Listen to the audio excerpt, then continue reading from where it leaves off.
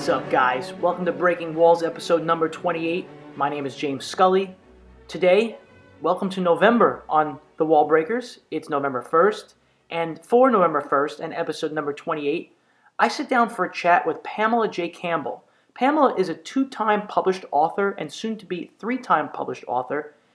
And the other thing about Pamela is that she has, in her life, spent an exorbitant amount of time in foster care, and she also grew up in an incredibly abusive environment. She has moved past those points in her life and has grown from her experiences. And I talk with Pamela about her journey from foster care to freedom. Her memoir, A World Apart, From Foster Care to Freedom, will soon be published. She has been working on it. The manuscript is finished. She is being present and taking the time to make sure that when she releases it, it will be what she wants it to be. And in the meantime, she shares with us the many experiences that she's had, both very bad and very good, that have helped her grow as a person and become more self-aware. And it doesn't matter to me what our experiences are in life. The more we connect and talk to each other, the more we see that even horrible traumatic experiences, there's things there that we can learn from them. And there's things there that we can learn from Pamela's situation and apply to ours and help us realize that this world isn't so alone after all. It's a place that we can all connect. Now, like I always say, you can get these podcasts by going to soundcloud.com/thewallbreakers. You can also do it by subscribing on iTunes by searching for The Wall Breakers. If you're going to do either one of those things, please rate us, review us, tell me what you like, tell a friend, tell 2 friends, word of mouth. It's the only way that these podcasts are getting spread. I also want to say that it's November now on The Wall Breakers, so that means a change of topic. Now, our major holiday in the month of November here in America is Thanksgiving. So this month, our topic on The Wall Breakers will be grace and gratitude. And Pamela has a tremendous amount of both grace and gratitude considering what she's come from. She is a wonderful human being, and I love talking to her. Her and I sat off air for an extra hour and chatted after we recorded this interview because we kept wanting to talk to each other. And isn't that wonderful in life? So, as I've said before, I'm not going to take up too much time here on the opening. I want to jump right into this interview. It's incredibly powerful. You're going to love Pamela because she is just a wonderful, self-aware human being. Please listen to her story. It's amazing. And right after this break, I'm coming back with Pamela and Breaking Walls episode number 28, From Foster Care to Freedom.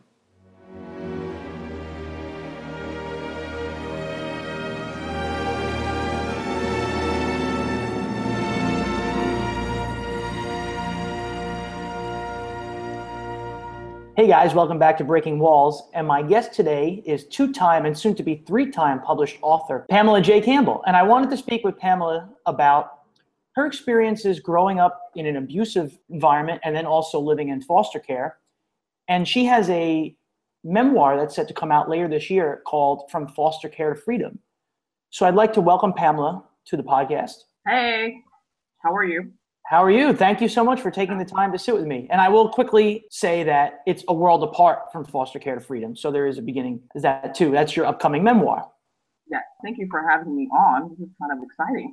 I feel like a celebrity.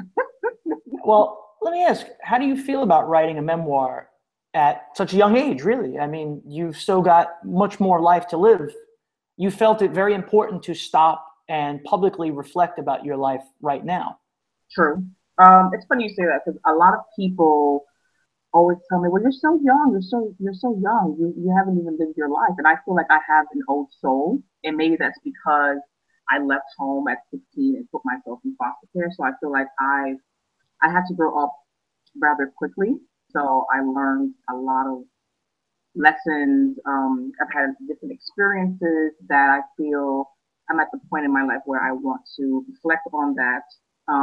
Share so that way people can kind of learn from my mistakes. Whatever insight I can offer anyone is really one of the main reasons of writing the book, and also to heal. Because I mean, I experienced about 10 years of trauma at the hands of my father, and I'm at a point where I get to continue the healing process. If that makes sense. Like at one point, I went to therapy. I did other things to support me in my healing process, but with writing this memoir, other things have come up. So it's kind of like what my when we met, she was my mentor, and now she's a dear friend of mine. She always tells me, well, so it's a different layer of the onion now. It's a different layer of healing. So that's where I'm at right now. Do you think that part of healing is being able to go back into traumatic experiences and relive them without feeling the pain again? Well, I don't know if it's possible not to relive the pain, but what I'm learning is it's okay to be with whatever it is that comes up to support you in moving past it. Because in my experience, I've noticed when the times when I was running away from my past, it catches up. Like things are just always going to catch up to you, and they show up in different ways in your life, whether it's relationships, romantic relationships, workplace, whatever it is. Like our past experiences, if we don't deal with it, it's going to show up and manifest itself in so many different ways. So I feel that it's something that benefits not you, but so many others when we take time to heal and just be with the things that have occurred, the things that we haven't dealt with, the things that we can run from. Because I mean, you can run, but you can't hide for too long. Absolutely. Would you say then that whether emotionally, obviously, but also with people, that there is no such thing as a loose end in real life? You have to tie everything together because it will come back one way or another. You can't just leave it. Absolutely. I totally agree with that. I believe that the universe comes around full circle. And so the things that we choose to not look at, the things that we choose to neglect, like I feel like you need to deal with it because it's going to support you to get to the next level in your life, the next place that you're supposed to be, the next experience you're supposed to go through. It all ties in together. Now, I want to stop for a second because we haven't really talked about it yet, but you come from an incredibly abusive childhood situation. And I'm very lucky. I had a loving childhood where I grew up feeling the love of my family. And I have no idea what it's like to grow up in a truly abusive environment. And most people are fortunate enough not to. I read a book a few years ago. It's called Tribal Leadership. And in that book, they outline the 5 kinds of levels of tribes in humanity. And it says that we all form tribes. And level 5 would be the top level, and that's equated to like a sports team winning a championship.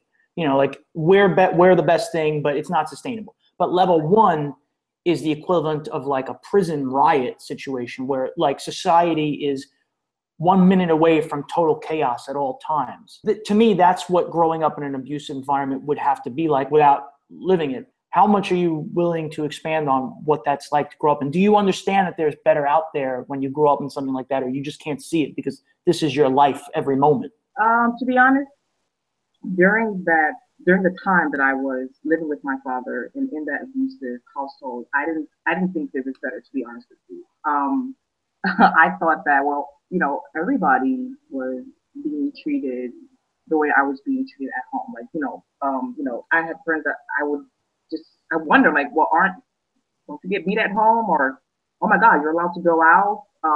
It wasn't until maybe junior high school where I started to see, okay, well, this is just my fault. This is just my situation, right? But I didn't see any silver lining. I didn't see the light. To the point where I tried to commit suicide when I was in the 7th grade, because I did not think that there was any better out there. You're 12, 13 years old, and you want to take your own life. I think when we're 12 or 13, we think we're self-aware for our age thing. And I think we are self-aware, even if we can't understand on an adult level some of the things that go on and why they go on. We only know what's in front of us. How does that, I understand how that comes about, but how did you go about, if you mind me asking, what was the plan and what was going through your head at that moment? I just wanted to end the pain. It was just years of being told that that I didn't matter, that I was stupid, that I was dumb and ugly like my mom, who had left when I was 5. I just wanted it to be done with. I remember, I think I was secretly seeing a therapist. My principal was aware of what was going on. She called Children's Services. Unfortunately, they came, left, didn't do anything. So arrangements were made for me to secretly see a therapist. And I remember telling her, I said, I like this, I can't go on. I just can't go on. And I remember we sat together during the session and she cried the whole time. She cried the whole time. And I remember just, trying to reassure her that suicide was like the right thing to do. Um, and then she told me, of course, since I wanted to harm myself, that she had reported, she had to tell the principal, who then called my father in. And I remember him coming to the school and he said, if you kill yourself, you only take your eyes with you. And supposedly it's an African proverb that means, you're not affecting nobody. Like if you die, you die. You're not taking anyone with you. And I remember thinking, my God, my father has been brought to the school. He's been told how depressed I am, how my grades are failing, how, I have no will to live. And his response is, if you die, you only take yourself with you. Like he didn't give a shit, basically. Right. Exactly. And I'm like, man, like, is it? And then you start to wonder, like, is it me? Is something wrong with me? Mm-hmm. Because I mean, I'm a teenager, right? So Well, it's like, what am I possibly doing wrong that I deserve this treatment? I'm assuming also step one, I think we all know, step one to self-forgiveness is to realize that it's not you. Right. It's something that's happening to you and it's not your fault. Right. How do you finally escape from the situation? Because at this point in time, I know you did escape later, but also at this point in time, when you're in the 7th grade, you can't yet see that there's any escape other than death. For me, even though it was a failed suicide attempt, and the following year I would be entering freshman year of high school, I was like dead man walking. Like I just knew that at any given time, like the day was going to come, this man was finally going to kill me. And I mean, what was I going to do? I had no defense against it. So I entered high school, and I remember, I think it was sophomore year. Like I just could not take it. Like I was coming to like my breaking point. And I remember getting tutoring from my math professor. My father was very, very passionate about math. And so, my grades had to be top notch, especially in that class. And so one day after school, I received my test score back, and it was a 76. My heart dropped. I was petrified. And my math professor, we began to ask him what was going on, why are you upset? And I just bursted into tears. And I told him what was going on at home. I told him it had been going on, the abuse had been going on for 10 years, and nothing was done. Student services would always come and leave. My principal at the Catholic school I attended, the elementary school, she tried going after him. That didn't work. The principal at the high school, the junior high school where I tried to commit suicide, she tried to go after him. It didn't work. So at this point, I'm just like, there's no one can help me. And my father would always say, no one can help me. You can't escape me. So after a while, I really started to believe that no one could help me and there was no way to escape me. And so that afternoon, I shared my story with the professor and I said, I begged him not to say anything. And all he said was, everything's going to be okay. Everything's going to be okay. So my interpretation was he wasn't going to say anything. So I left school that day. I went to go pick up my younger sister. I went home, and as I was preparing our dinner, um, the answering machine, the phone rang, and then it was the answering machine. I'm sorry, the phone rang, and on the answering machine was Children's Services, and they said how they had received a report of child abuse, and they wanted my dad to come back. Now, okay, so common sense, right? You would think I would delete the message, right? Mm-hmm. I was so afraid. I mean, it was as if I had weights on my feet. I could not move. And I was like, my God, this is the day. This is the day, which is the day he finally going to kill me, the day I've been waiting for. So I fed my sister. I looked over her homework. We went to bed early. Next morning, my father calls me to the living room and he asked me about the message on the answer machine. And I just lied. I said, I have no idea what you're talking about. He asked me, so then he corners me. So I'm like against the wall and he starts choking me and punching me and kicking me as he continuously asked me if I had said anything. Did you tell anybody? Did you tell anybody? And I kept lying. I kept saying no, no. Because I just had to make it to that front door and get out of that apartment. That's all I kept thinking about. I need to get to that front door. And so he continued hitting, choking me, punching me. He said, all right, I'm going to let you go, but I'm going to look into this. And he said, if I find out you had anything to do with that message, I will kill you. And I knew in my heart he would kill me if I came back home that day. Grabbed my sister, dropped her off school, and I ran. I ran to school. I ran right into that professor's classroom while he was teaching. And I was like, you just killed me. Like, you just put me 6 feet under the ground. Like, why would you do that? I begged you not to say anything. He escorted me to the principal's office. My guidance counselor was there. Everyone trying to calm me down. I must have been very, very upset to the point where I hyperventilated. I remember waking up and there was like the ambulance. Like, there were just these people trying to comfort me. Um, but I wasn't having any of it. I was just like, we need to figure out a game plan here because I cannot go home. I knew if I went home that day, that man was going to kill me. So back in the day, usually children's services don't usually go to the school. I don't know why that was before. So they called a social worker, told them the situation, and they came to my school.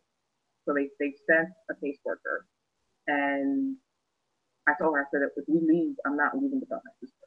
Like, we have to go to the school, take her, and like wherever you're taking us, you're taking us. Like, at this point, I have to trust, put the trust the stranger with my life, with our lives.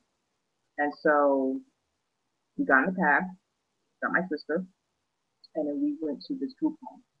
We got to the group home like about maybe 7 p.m. that night. And I remember once we were settled in, she said, well, I have to call your father and let him know that we have you. She called, and all I could hear him screaming, Pam, come home, come home. Like, my heart just started beating so fast. And as the phone was being passed to me, she said, you don't have to speak to him if you don't want to. And like, for the first time, like, someone actually gave me a choice. And I said, you know what? No, I don't want to speak to him. And I didn't. Um, and like they said, that is all she wrote. Because after that day, I was placed. Me and my sister was placed in a home that Sunday evening. It took about 48 hours to find us a home because I refused to let them separate us. So it took a little longer. But unfortunately, in foster care, people don't want to make this because they're stereotypes and all these different labels. And so I was like, well, my 8-year-old sister, so I'm 16, she's 8, and I'm like, well, we're a package deal. And so they finally found us a home Sunday night. Eventually my sister went to go live with her birth mother. She lives here in the States. And I stayed in foster care, spent for myself. As long as she was safe. Can I go back for a few minutes here? I'm assuming if your father's punching and kicking and choking you, there are physical signs of this on your body that people can plainly see. They know you're not making this up. This is for real. Right. And it's funny because there were times where my global studies teacher, so sometimes the impact of a hit would be so harsh that I would break out, like as if I had like a face full of pimples. Mm-hmm. And he would make me put an ice pack on it for the swelling to go down. But sometimes, it was obvious, you could see. And so she would always ask me if I was okay. And so my thing was, oh, well, I ran into the cupboard, or like I was just being clumsy again. And like, people bought this. And I'm like, okay, yes, I'm going to die in front of these people's noses, and no one's going to notice. Like, is anyone paying attention? So there were signs at times. There were signs, physical signs, because on my face, Then sometimes, you couldn't see it because I was covered up. Like it would be on my arm or somewhere near my stomach. My father would do his best to make sure that I didn't go to school with any signs. That's why, he would throw an ice pack and be like, okay, put this on your face and stay behind while getting ready for school just a little bit longer until like the swelling went down. So not only is he beating you, but then he's giving you ice packs so he's very self-aware in what he's doing. It's not like he's just blind rage and not thinking about any of this. This is very calculated man. I would, that's a weird question because for me, I feel like, okay, yes, I would think so. But then it was the weirdest thing. So after a hit, a punch, he'd throw the ice bag and then he'd say, I love you. In my mind, so because of that, I used to equate love with abuse, right? Because I'm like, if that's love, I don't want no parts of that. And he would always complain about how he was treated the same way as a child. So my thinking was, well, if it was done to you and you knew how it felt, why would you do it to me, right? And so Right.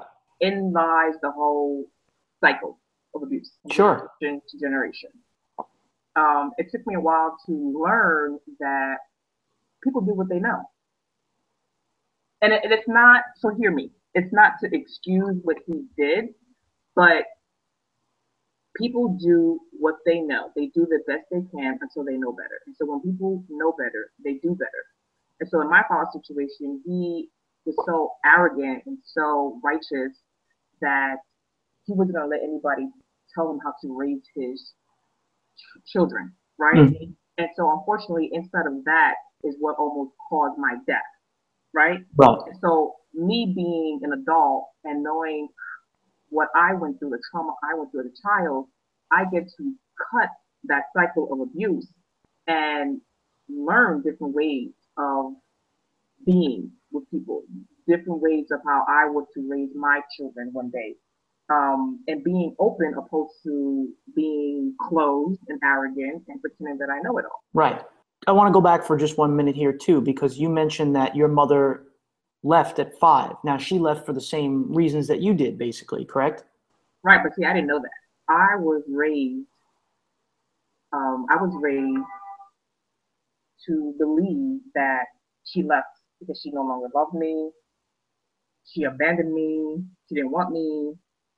And for many, many years, I believed it. And I think at some point, my anger grew stronger as he continued to hit me as I got older.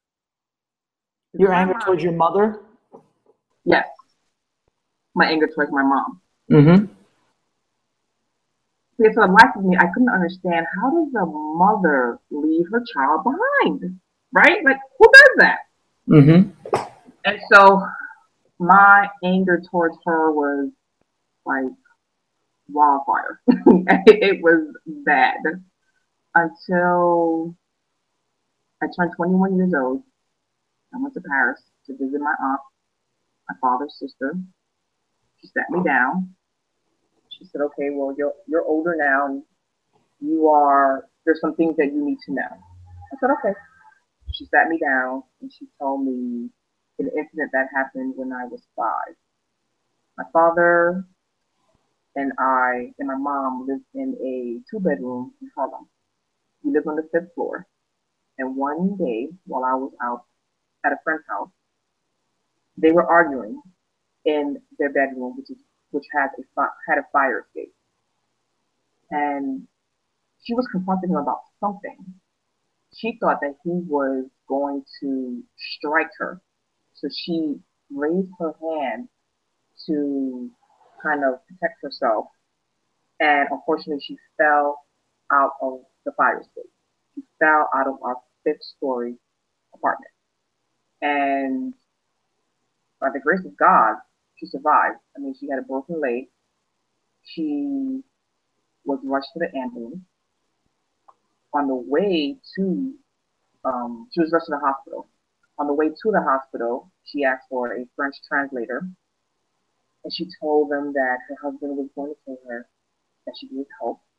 And so they did. They helped her with the help of the Ivorian consulate. Plane ticket was produced, and she left. She left. That's how she escaped my father. And even hearing this at age 21, when I just aged out of foster care, I was still mad. Of course. I mean, now it makes sense. Yes, okay, so wow, she didn't abandon me. She didn't this. And then, come to find out she had been writing letters. My father he didn't give me not one of the letters that she had written me.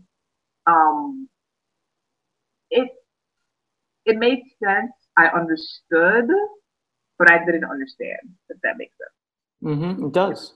There was still some work and healing that needed to be done. And I wasn't in a space for it at the time. I just wasn't open for it. Do you currently have empathy for her now, years later? Absolutely. Absolutely. And it's funny you say that because in writing my manuscript, I dedicated my book to my mom and to every woman who's ever had to leave their child behind to escape an abusive relationship. And so, absolutely. So, on one hand, while she did technically abandon you because she left that day, and it's easy to sit and say, I was the abandoned one, but anybody with a conscience who abandons their child, the extenuating circumstances must be so great that the load on her conscience must have been horrendous after that. And Right. Then, of course, she's writing you letters, which I guess it wouldn't be anyone's surprise that your father never showed them to you. He Right. probably just threw them out or read them. So I also want to ask you, you mentioned something about common sense earlier, that not deleting the message from child services off the answer machine. Yeah. With child services itself, wouldn't common sense say that if a child is being abused by a parent and child services calls or comes, of course the parent's going to deny it. They're not going to be like, yeah, of course, I'm just beating the crap out of my kid. Yeah, please come take him. By the way, arrest me. What you have to me, you would have to do something in some kind of secrecy to really get the child out of there. Exactly. And it's funny because as you say that, I'm thinking back to when they would come and we would be in the living room. It'd be my dad, myself, and the worker. And right in front of my father, they would ask, is he abusing you? And in my mind, well, what would you want me to say? Yeah, he's beating the hell out of me while he's standing in front of me. Like, I'm not going to do that, right? And it's like, my father is very good at the art of manipulation. So somehow he would finagle his way out of the situation, and it would seem as if I was a problem child. And it's not abuse, but it's a form of discipline, and he wasn't doing anything wrong. And I'm like, what just happened here? So when we talk about abuse and fixing abuse and eliminating it as much as possible, obviously one important thing is to remove the abused person from the situation and help them get over the trauma and move on with their lives because they have an entire life to live. But that doesn't really, that fixes it on like half a level. Do you know what I mean? Like that's partially fixing it, but it's not really eliminating it. Although it could teach you as we go on to not abuse others in the same way that you were abused. What do we do with someone like your father then? I'll give you a side example. My father, I was in a single parent household. My mother got pregnant at 21. My father was also 21 years old at the time. And as an almost 30-year-old man, I have tons of empathy for him now because he ran because his father was abusive in the same way that your father was. But as an adult, talking to him like 5 years ago, I remember him saying to me, these days I have more anger for my mother because she just stood there while it was happening and watched us get abused. So similar to your situation and the anger that you were feeling. But what do we do with these situations? His father was a Eucharistic minister, of course, so he seems like the guiding light to the community. But how do we fix this? What do we do? Obviously, if I'm your next door neighbor and you're being abused like this, my first reaction is to wait for your father when he's coming out one day and hit him over the head with a baseball bat. But then I go to jail and that doesn't really correct it. You know what I mean? Like in some ways, he gets what he deserved and then some, but now I pay the price for him abusing you, so how do we fix that as a society? I would definitely say it's kind of like that sign on the MTA subway. If you see something, say something. Because there were people after the fact. I learned there were professors who knew what was going on and said nothing. They chose not to say anything. I mean, I remember going back to school and they were like, "Yeah, I knew. I saw the signs or this," and it it was mind-boggling. And I feel a part of me felt if I did die, it wasn't so much because of my father at the hands of my father, but it would have been because of the silence of others. And I Yes. feel like as a society, I feel like we have a responsibility to say something, say something, speak up. Even if you feel it's going to fall on deaf ears, say something. I'm sorry to cut you off. I've often wondered why that is, though, as society. Like, to me, the teachers that saw that, that's not really apathy. Like, they did care. Do you know what I mean? Like, they weren't just looking at it and going, well, if she's dead tomorrow, one less student. They weren't Right. feeling that way. And I also think it makes me think of off the fly of, I think the name is Kitty Genovese, the woman who was like stabbed 15 times in an alleyway in the 1950s and like lay there dying, and nobody called the police, nobody did anything. Is that a New York thing that like we just don't want to get involved, or? I don't know if it's a New York thing, a cultural thing, or just a people thing. In my experience, people feel like, okay, well, they have enough stuff on their plate, right? I have enough problems, I have enough things to deal with, and so they're just gonna mind their business. And again, it's just speaking from my experience when I was younger. But I don't know exactly what that's about. What I would love to see is more people just raising awareness, more people just helping however which way they are able to support. You know what I mean? Mhm. I don't know, having a conversation with somebody, or maybe you do see signs and you pull this person aside and say, hey, you know what? I'm here if you want to talk. Or when you're ready, if you're ready, I'll support you in trying to find a solution. When I think back, I remember thinking, okay, well, no one's going to be able to help me, so you know what? Don't even bother. Don't bother. And I have friends who are social workers, and some of the people that they have, they'll tell me, okay, well, there's this girl, she's being abused, but she doesn't want me to help her. And when I hear this, it does not surprise me. You just, unless you've been through it, you cannot understand like fear, the Mhm. fear that runs through one's mind and body and soul when someone has put you through so much trauma and you're just filled with fear. Yeah. I don't know how to put it into words.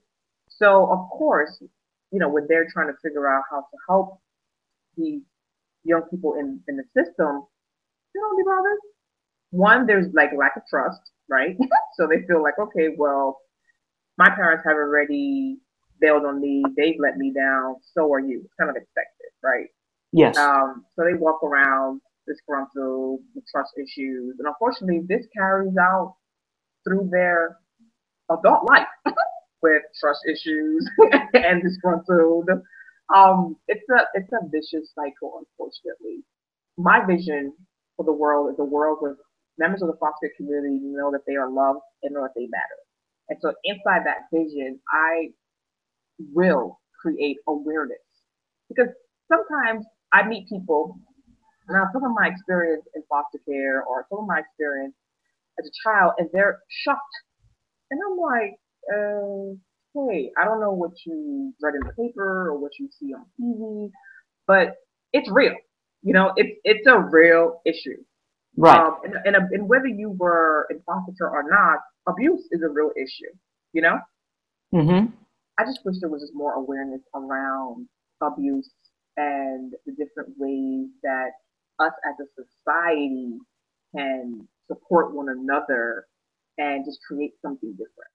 I believe that we have to get out there, obviously, and talk to each other. Not even just about abuse. I mean, in life in general, because the more we're connected with each other, the more. If I'm your best friend and something happens to you, I'm going to jump in Right. because I have such an innate connection with you.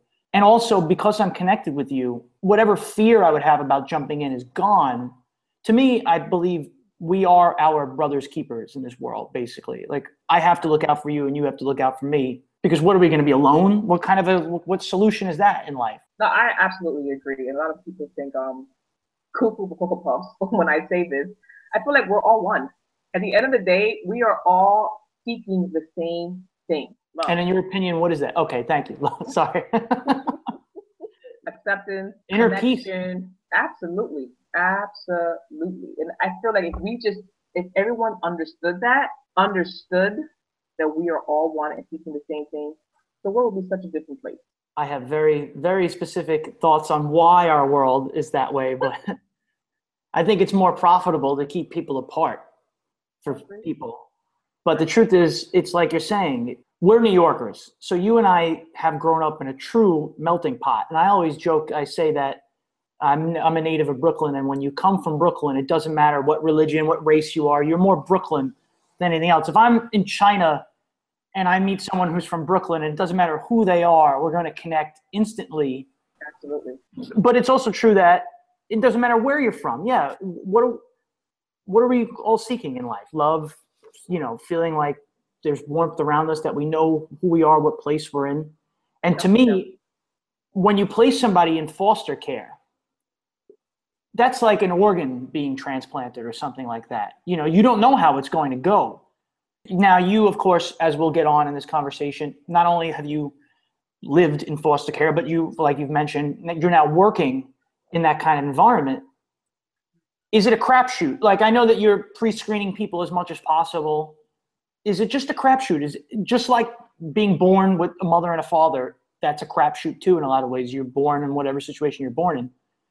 How can we make sure that it's not, I don't even know if it's necessarily a bad environment, a good environment, but placing kids with parents that are going to understand their situation specifically, and just, it's like going out on a date and people connect. Sometimes you have two nice people, they're just flat with each other. And like, how do you see in going forward, as you mentioned just a minute ago, how do we make sure that these kids who are coming out of horrible situations get put in ones where they realize that something much better is here and they're living it now? I think that goes back to what I was saying about part of my vision, just raising awareness, letting people know, whether it's an organization of some sort, mentoring, just letting the kids know that someone is out there. Because in my experience, I feel society, the media, there's a stigma attached to the term foster care. Sure. It's funny because the word care is in the term, but there's a stigma attached to it.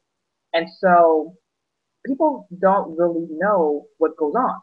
And as I sit here, I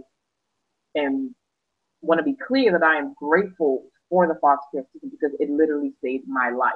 Absolutely. However, it wasn't the best scenario. And no system is perfect, right? Don't get me wrong.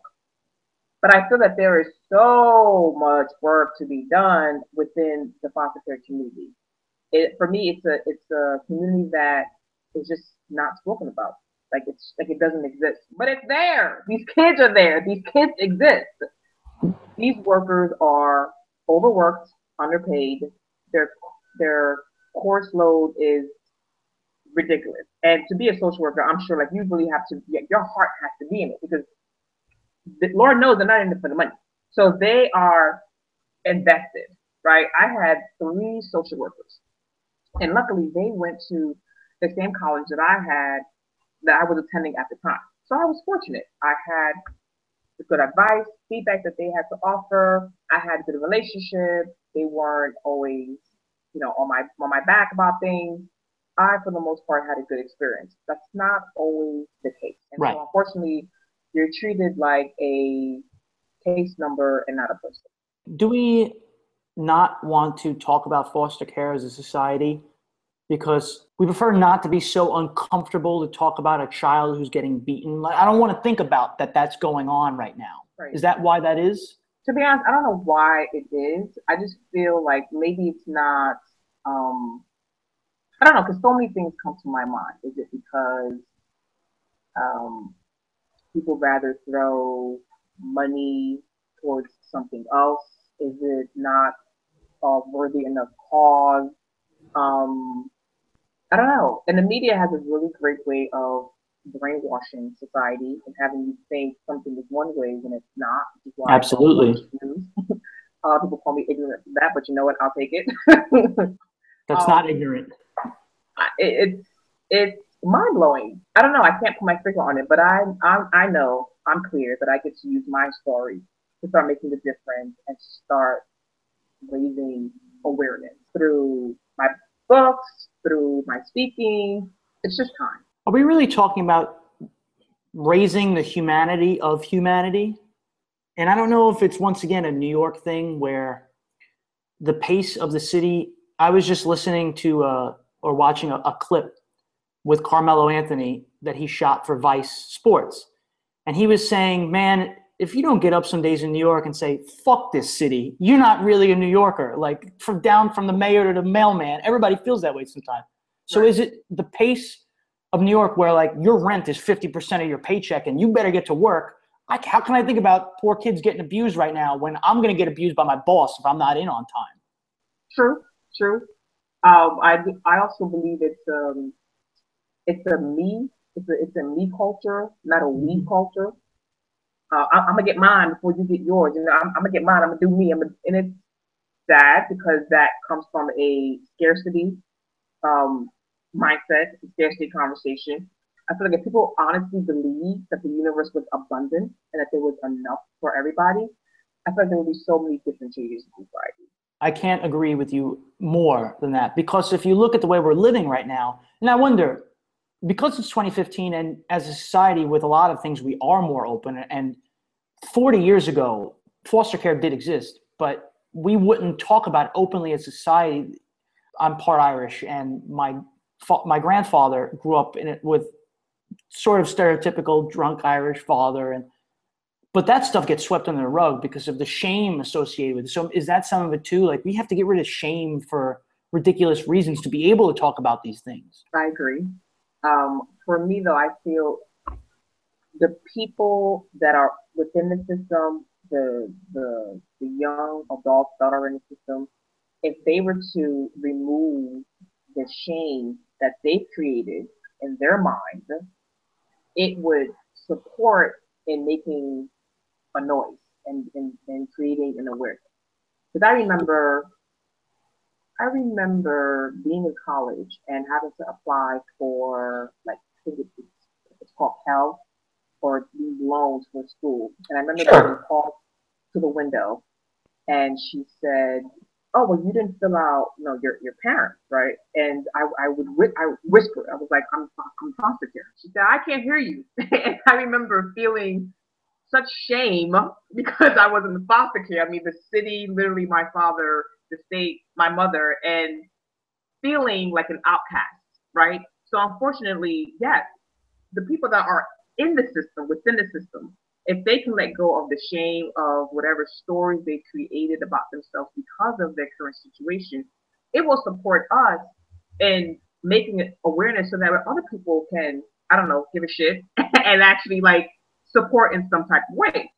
Because again, if you're too ashamed to even talk about it, even if I'm the nicest person in the world and I would be willing to help, if I don't know, how can I help? Exactly. Okay, so to that note, do people wear a badge of abuse? Like if we talked a few weeks ago on the phone and you said that, and this makes sense because even if you remove yourself from a situation, and I believe that true self-awareness comes sometime between 20 and 30, and maybe that's because I'm in my late 20s and I think I have the world solved, but um, said you were self-medicating through alcohol, and to me there's a portion of you that had to know as you're drinking, like I shouldn't really be getting bombed here you know what I mean? Like, in your mind, like, okay, this isn't a long-term solution. But do people wear to themselves as what I mean by like, do they wear the abuse as a badge?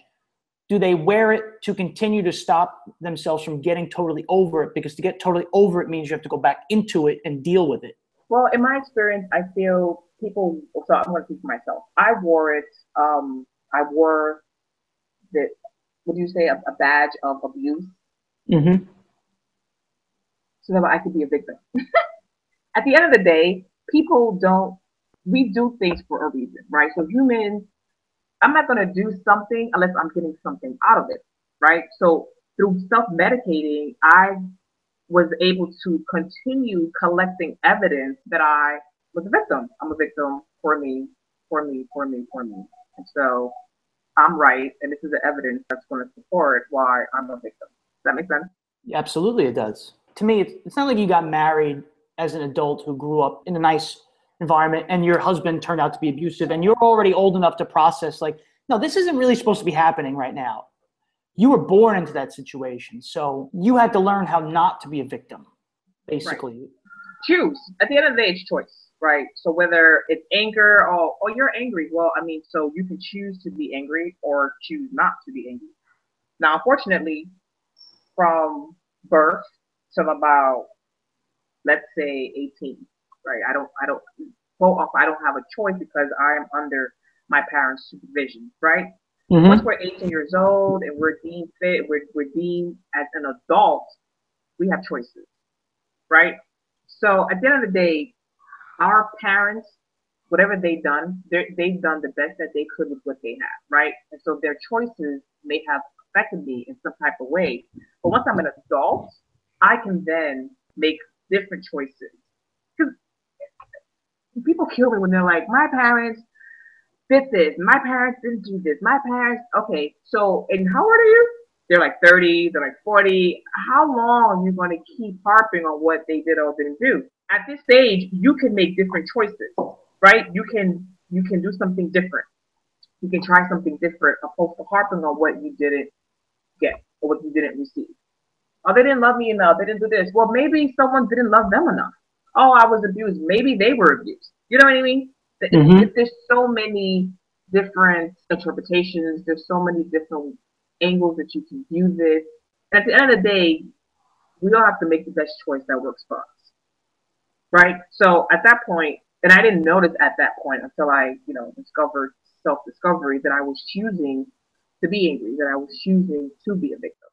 Now, were you choosing to be a victim at that time because even if you didn't fully understand it, that was the easiest choice? It was the choice that just kept you in the same lane? Absolutely. In all forms of life, you'd think that we must change to grow. Well, I don't know if I agree that people change. I don't think people change, but I think people definitely mature, people definitely grow, and people definitely make different choices.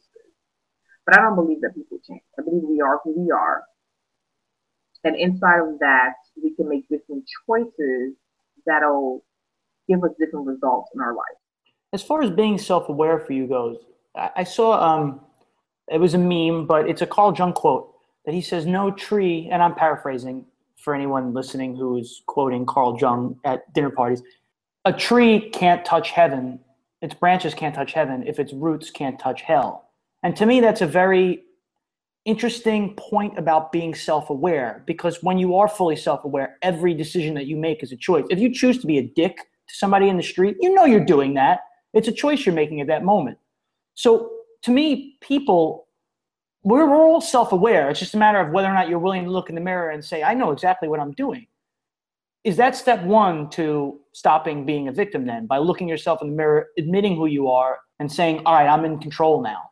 So, yes and no.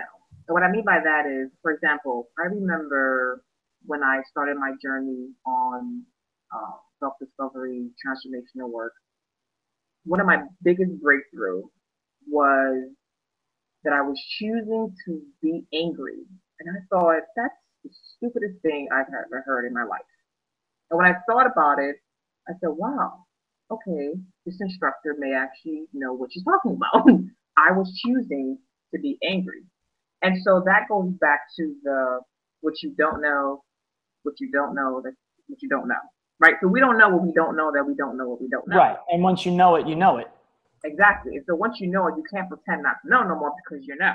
And so, yes, this gentleman may be in that moment being a dickhead, and that should be obvious. And yes, he is, but he may not be aware that's what he's choosing or that he has other options because he can choose to be something else in that moment opposed to being a dickhead. But unless you have that awareness, which is what I love so much about transformational work, then you get to check in and say, well, you know what?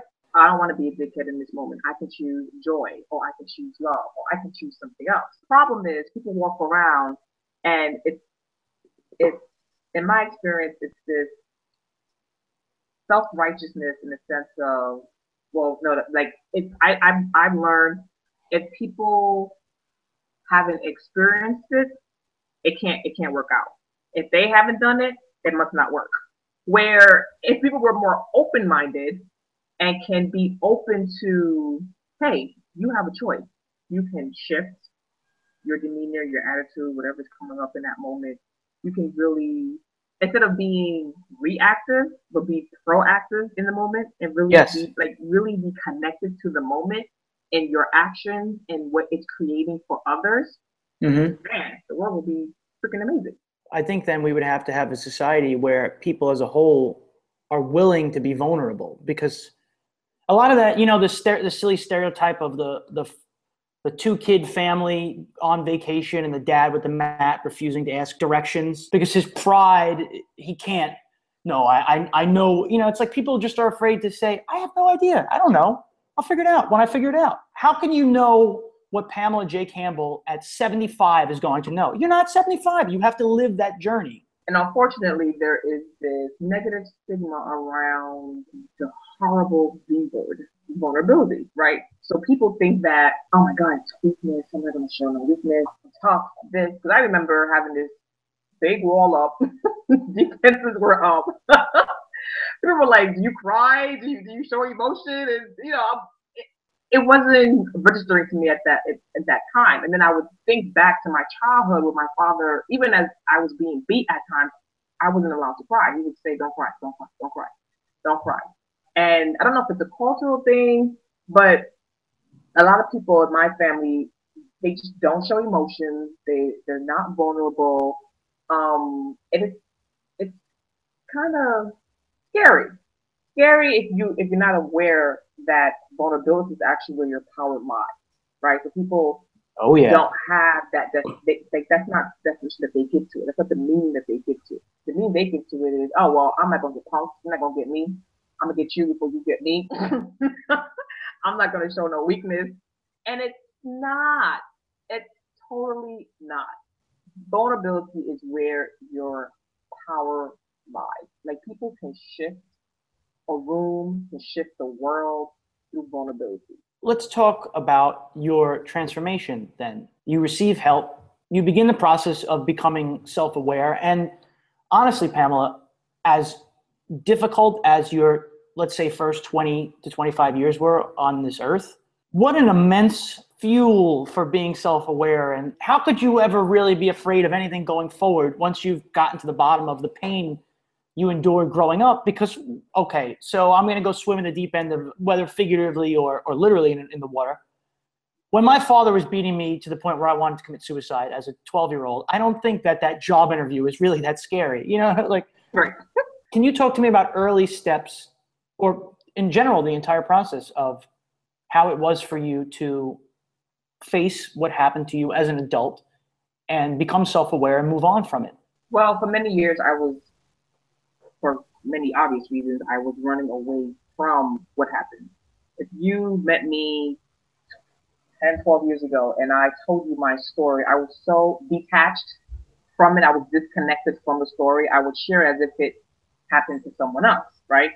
Because I didn't want to admit that I was that girl that was trying to run away from her father and who was looking for protection and love. So, like I said, you can run, but you can't hide. And so through alcohol and partying and pretending nothing happened, I got to a point in college, my junior year, where I just crashed, just came crumbling down.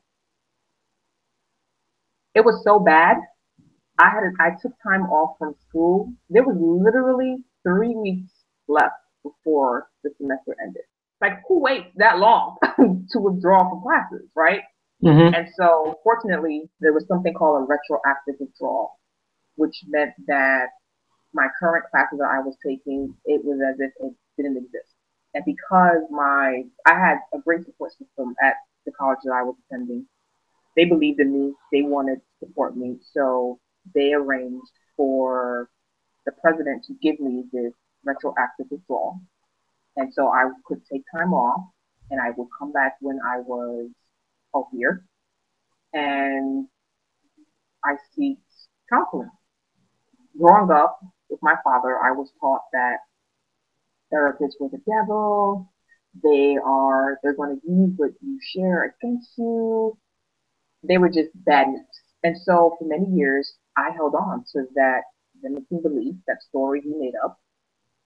Even when I entered foster care, I was still holding on to the beliefs that he instilled in me as a child. Mm-hmm. But I got to the point I was like, forget this. I'm gonna seconds from Betty Ford. So I started seeing a therapist and started to really learn how to live, if that makes sense. Because for It so many does. years, I felt like everything that happened to me was because I was in foster care. And I remember she would always say, okay, so she'll share something, then she'll say, well, why do you think I'm sharing this with you? And I'm like, I don't know. And she said, well, this happens to all of us, right? To illustrate that these things that were occurring, these things that I was experiencing, it wasn't because I was in foster care. It's just everyday life. And so I just need to learn how to navigate through life. I took time off. I was with her for about a couple of years, went back to school, graduated. I also interned for Hillary Clinton that year, which was an awesome experience because I was able to meet other people that were in the foster care system, other people who had a similar story or just a story, period, about how they ended up in foster care. And for the first time, I didn't feel like I was alone. For the first time, I realized I was like, wow, like there are so many different stories. Kids are placed in the system for so many different reasons, reasons I would have never thought of. Um, one girl one girl's mother chose her boyfriend over her, so she had to enter foster care. I mean, I never heard of anything like that. That's like the worst thing I've ever heard in my entire life. I know, it's crazy. Like the mom chose her drug addicted boyfriend over her daughter, so her daughter had to enter foster care. I was like, so you weren't hit? No one slapped you around? Oh, that experience was an eye opener. I Because it's learned emotional trauma, not physical trauma. I mean, there's exactly. always emotional trauma with physical trauma, but I learned a lot. I definitely learned a lot. And I think I also, it was the first time where I started to connect the dots. I wanted to become an attorney at that point. I wanted to lock up all the people that abuse their children. I wanted to be the next Marsha Clark, going to be a famous attorney making lots of money in corporate America, 60 hours a week. I didn't believe in love. I didn't believe in having kids. I didn't want any of that. I said, well, if it didn't work out for my parents, it's not going to work out for me. And Lord knows, if I was beat, I'm going to beat my children. So why even think about that? So that wasn't even on my radar. And during the internship, there was, I can't explain it, there was something in my spirit. We all attended a hearing our last day interning through the organization. And I mean, these are people who have been fighting and cussing each other out, spitting in each other's food. Uh, we went to the hearing and we were just one.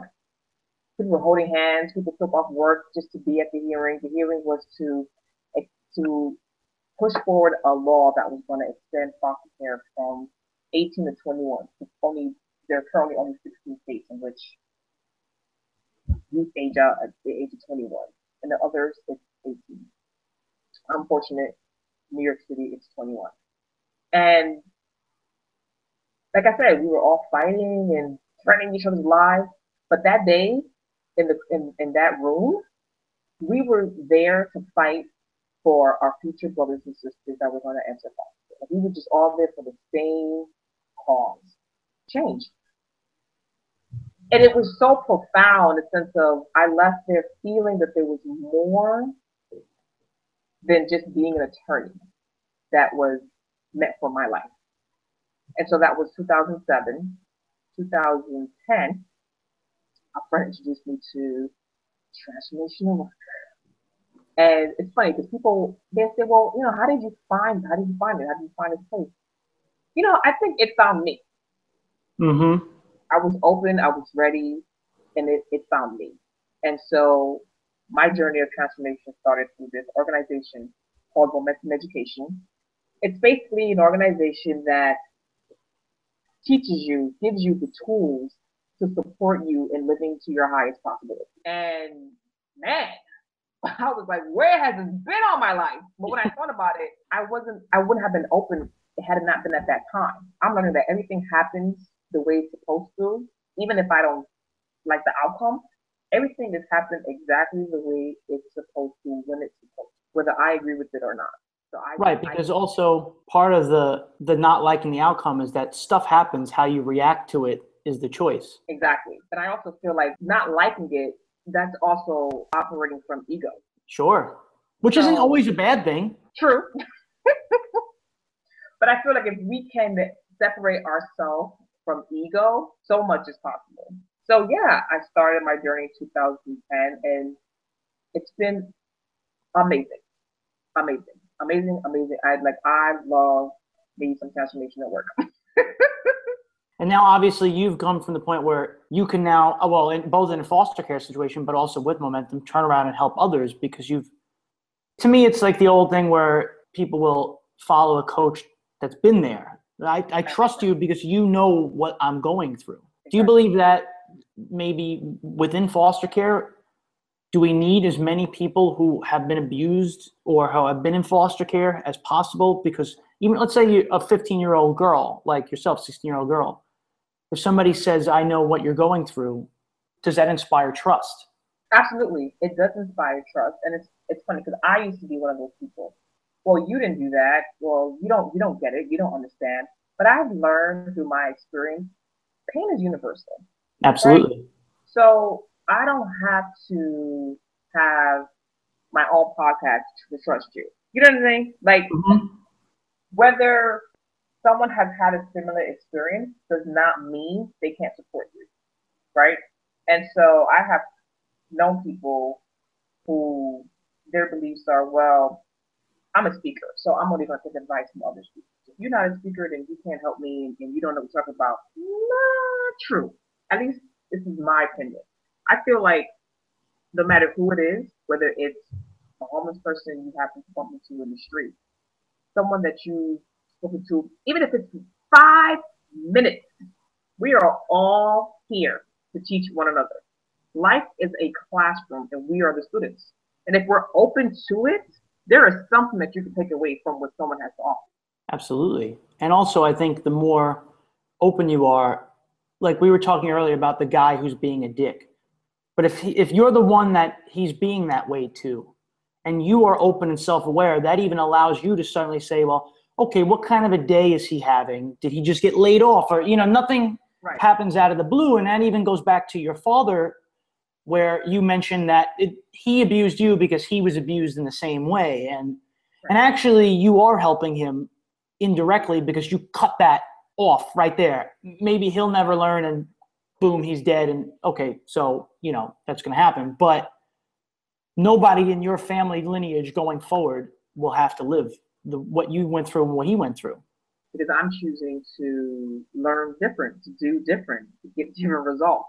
And I'm open. And, my journey started in 2010, but I'm still on that journey. I want to learn, keep learning until my last breath. And so I feel like that's like everyone's journey is different. Everyone's path is different. Like I said, at the end of the day, it's just, for me, I see life so much differently now. Like it's just through different lenses because of this transformational work, which is why I'm so grateful for it. Because I know that I can be, do, and have whatever it is I want. I do believe in God. People get very nervous around that topic. But at the end of the day, I also know that I'm a co-creator. We're all co-creators. We are all powerful beings. People don't get that. And I feel like if people got that notion, things would be so much different in the world. I think in order to do that, we have to inspire people to be willing to be self-aware. And you're obviously doing that. I want to ask you about your writing, because you've co-authored 2 books that are already out, Art of Activation. Yeah. And you've also co-authored Women Rising Volume 2. You said you wanted to be an attorney. Obviously, in my mind, if you're ever going to be an attorney, there's so much writing involved. So you were writing, you were already writing. So you had a passion for it. Talk to me about how this came to be. How did you go from, you mentioned, okay, I realize there's a larger picture here. Maybe I don't need to be an attorney, but I can help people in other ways. Right. Where does it turn then where you say, I'm going to get involved with these book projects? How does that come to you? Well, it's funny because, so the Art of Activation, which I co-wrote with 22 other women and across, so it's funny. I went on her website to inquire about her services, the life coach. I saw that she was looking for a group of women to share their story. Now, this is probably a year or 2 after I graduated, a few years after I graduated the curriculum at Momentum Education, right? So before Momentum, I always wanted to share my story. I always wanted to write my memoir. I was so scared. I was scared. I was ashamed. I was like, who's going to read this crap? Like, I'm wasting my time. After the journey, after graduating, I realized, no, I have a story to share. I matter. And I didn't do anything wrong, right? And so I found courage within myself. And so I said, you know what? I started just putting it out to the universe, started declaring. And it's so funny because I remember at the beginning of that year, I declared that I would be a part of a group project. I wasn't attached to who it was, famous, not famous. I just wanted to be a part of a book collaboration with other people, men, women, I didn't care. And so someone had mentioned Lucinda, and I reached out to her to talk about different services, how she can support me. She invited me to go on her website. But on her website, I saw what she was creating as far as looking for writers to share their story. And at this point, I didn't really consider myself a writer. Throughout elementary school, throughout high school, people would always say, your writing is phenomenal. You are a great writer. And I would say, no, I'm going to be an attorney, right? not connecting to, wow, I have talent, right? Mm-hmm. And then I remember meeting my mentor, who's a good friend of mine now, Angela. We would email back and forth. And during our correspondence, she would say, Pam, this is good stuff. Have you ever thought about writing a book? And I thought, she's crazy. Who's going to read what I have to write? Forgetting how natural it came for me to write. And when people would read my writing, it's like, oh, wow, did you write this? This is powerful. So I said, okay, I'm going to start owning my talent. This is my talent. This is the talent God gave me. And so I went on the website, and as a joke, I filled out the questionnaire Lucinda had. So I'm like, they're not going to choose me. And I'm filling it out as honest as I possibly could. And I kid you not, 3 weeks later, I get an email congratulating me and inviting me to be part of the project. And I'm like, no, this can't be. They got the wrong email. And I mean, everything just started flowing from there. A month later, I was working with my speaking coach. At the end of the 6-week program, she offered for all of us to co-write a book. So it was kind of like a freebie. It was kind of like, oh, well, I'm going to be with you 6 months. And hey, you want to co-write a book? I said, yes, absolutely.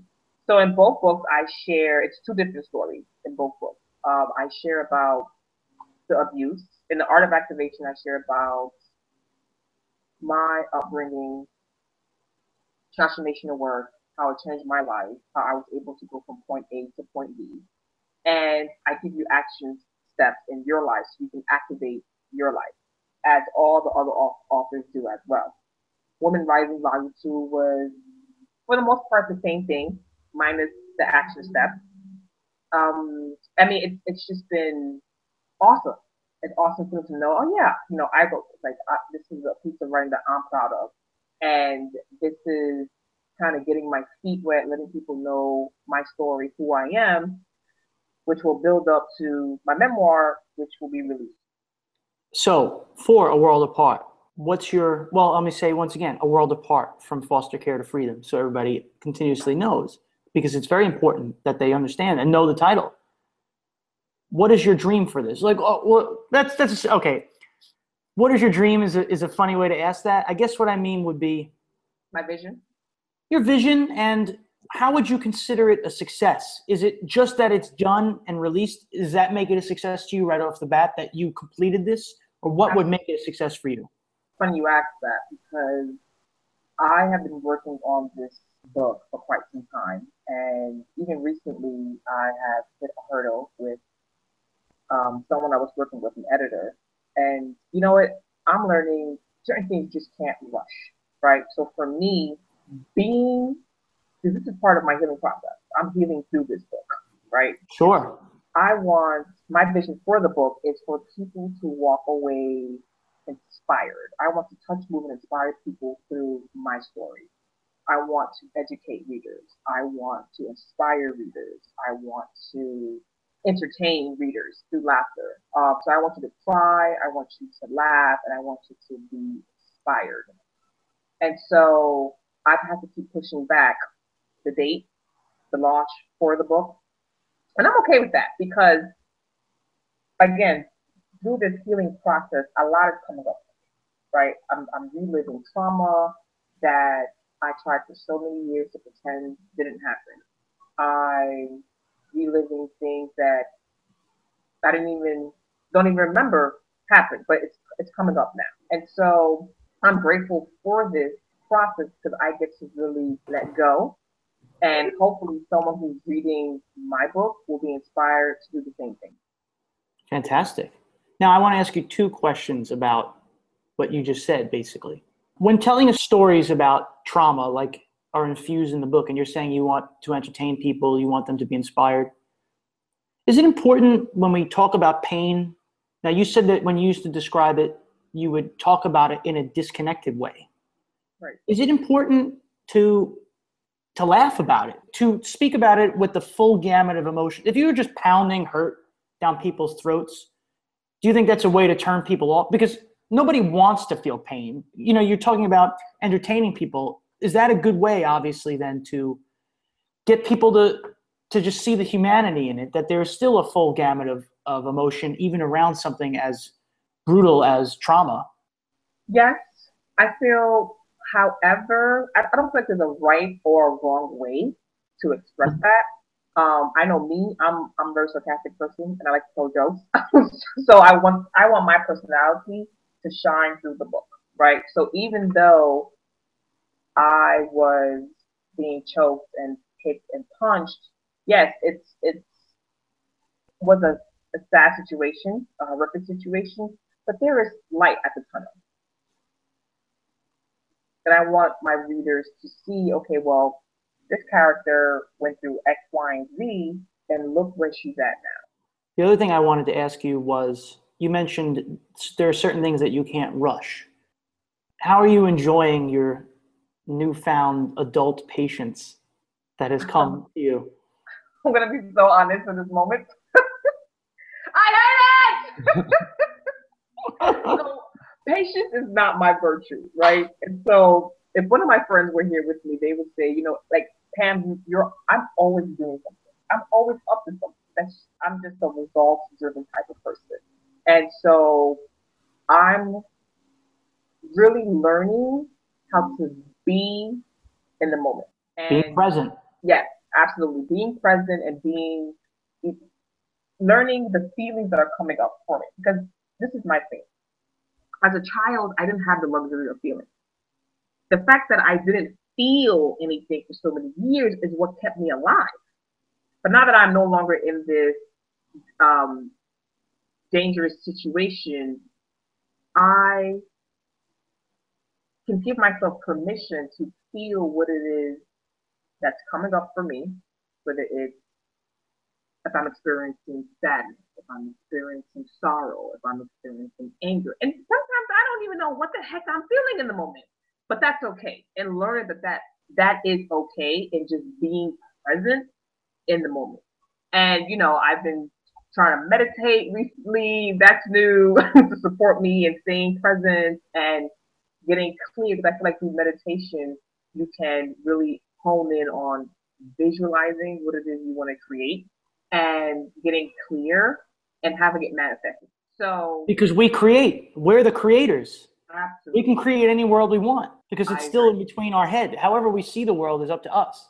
Absolutely. I absolutely believe that we are co creators. And I also believe that there is a higher force to support us in what it is that we are looking to create in the world. So meditation has been a little bit tricky, but I'm sticking to it. And it's new for me. It's new. The manuscript is done. I just need to go back and add some things here, delete some things here, and then pass it on to my editor. Not rushing the process. I feel like at one point I was like, just get it out. Just write this. Just write it. But I don't want to write it just to write it. Like anyone can just write something, just get it over with. But I'm really learning how to just be present and be with it, and trusting that whatever comes up is coming up for a reason, and I get to look at it and I get to choose what my next step is going to be. Fantastic. And I also want to say to people, you don't have to believe in God or the power of God to believe in the power of community. When you talk about there's a higher force out there, to me, the stronger your community, that's how you create the things that you and I are always going to be stronger together than separate. And you know what? People may call it something different. And this is just my belief. Whether it's God, Buddha, the universe, like I strongly believe that there is a higher force, something bigger than us that supports us in creating the life that we want. I agree with you. But people need to own their power. When they own their power, they can see that they're not a victim of their situation. They're not a victim of their lives. They get to create the life that they want themselves. Life by design. Life by design, people. So you would also agree then the simpler, the better. If you simplify your life and you cut the stuff that's floating around from you that doesn't matter and only focus on stuff that does. Absolutely. Listen, at the end of the day, I feel like we're all here. We're all here for a reason, for a purpose. There is something you have, the world is waiting for. There's something I have, the world is waiting for. Everyone that's listening right now, there's something you have, the world needs. Okay, so can you tell the world about some of the things that you have for them, where they can find Art of Activation? How about that for a transition? Where they can find Art of Activation and Women Rising Volume 2? The Art of Activation, you can find the Kindle version on Amazon. You can also find Women Rising Volume 2 on Amazon as well. I'm working on actually adding these things to my website, pjcampbell.com. Like the soup, CAMPBELL. What about Momentum, if people want to check out Momentum? So momentumeducation.com. If there's anyone who's looking to obtain tools to support them in creating extraordinary results in their life. I can't put it into words. It's just. Does it exist in multiple cities? So right now, Momentum is obviously here in New York. It's in Seattle now. It's in California, and that's it for now. But they are definitely working on expanding rapidly, which is a beautiful thing. Any Twitter, LinkedIn, anything like that? Twitter. So my Twitter is PJCampbell03 as well. PJCampbell03. Okay. So Instagram. Sure. Pamela, I want to say thank you so much for sharing your story with me personally tonight. You've given me something that I didn't have an hour ago, and I appreciate that very, very much. Oh, thank you for having me. This has been so awesome. It was a pleasure. Thank you. Pamela, I know I said it to you, but I want to say it again. Thank you so much for that chat. You have brought new things into my life that I couldn't have known before I sat down with you. Thank you. If you want to get any of the books that Pamela has published, Art of Activation or Women Rising, Volume 2. That's WOMEN as the plural, Women Rising, Volume 2. You can do that on Amazon. Search for it there. There is a Kindle version. There's a print version. Her memoir should be out sometime early 2016. She co-wrote the first 2 novels that she's been a part of. This one is all her. It's her story. As you heard today, it's a powerful, powerful story. And one that, even in its hardest times, she has not let stop her. If anything, it's galvanized her to be a more self-aware, beautiful human being. And thank you, Pamela. Like she said on the interview, you can follow her on Instagram. You can follow her on Twitter. And if you want to check out Momentum, that's momentumeducation.com. I absolutely say check it out. If you've been searching for something larger than yourself, or if you feel like you're stuck in a little bit of a holding pattern in your life and you're not sure how to get past it, please check that out. It might be what you're looking for. If it's not, all it cost you was 5 seconds. And I know that it's November, and it's a good time to be thankful. No matter what our situations have been growing up, Pamela's was not a nice one. It's somewhat ironic that the month that her interview premieres on Breaking Walls happens to be the month where Thanksgiving is located. And Pamela has so much to be thankful for that she, maybe 10 years ago, would never have realized. And that's beautiful. That's wonderful. I've grown interviewing her because I've had the chance to meet her. And what more can you ask for with a human relationship in life? So once again, guys, please get out there. Break those walls. Nothing holds you back in life. We all make choices. See what those choices are doing for you. They can be great ones. Just position your mind to be that way. It's fantastic. Break those walls. My name is James Scully. This has been Breaking Walls, episode number 28. If you need anything, please email me at james@thewallbreakers.com. I'm happy to try to help any way that I can. And until next time, guys, I'll catch you on the flip side. Thank you very much.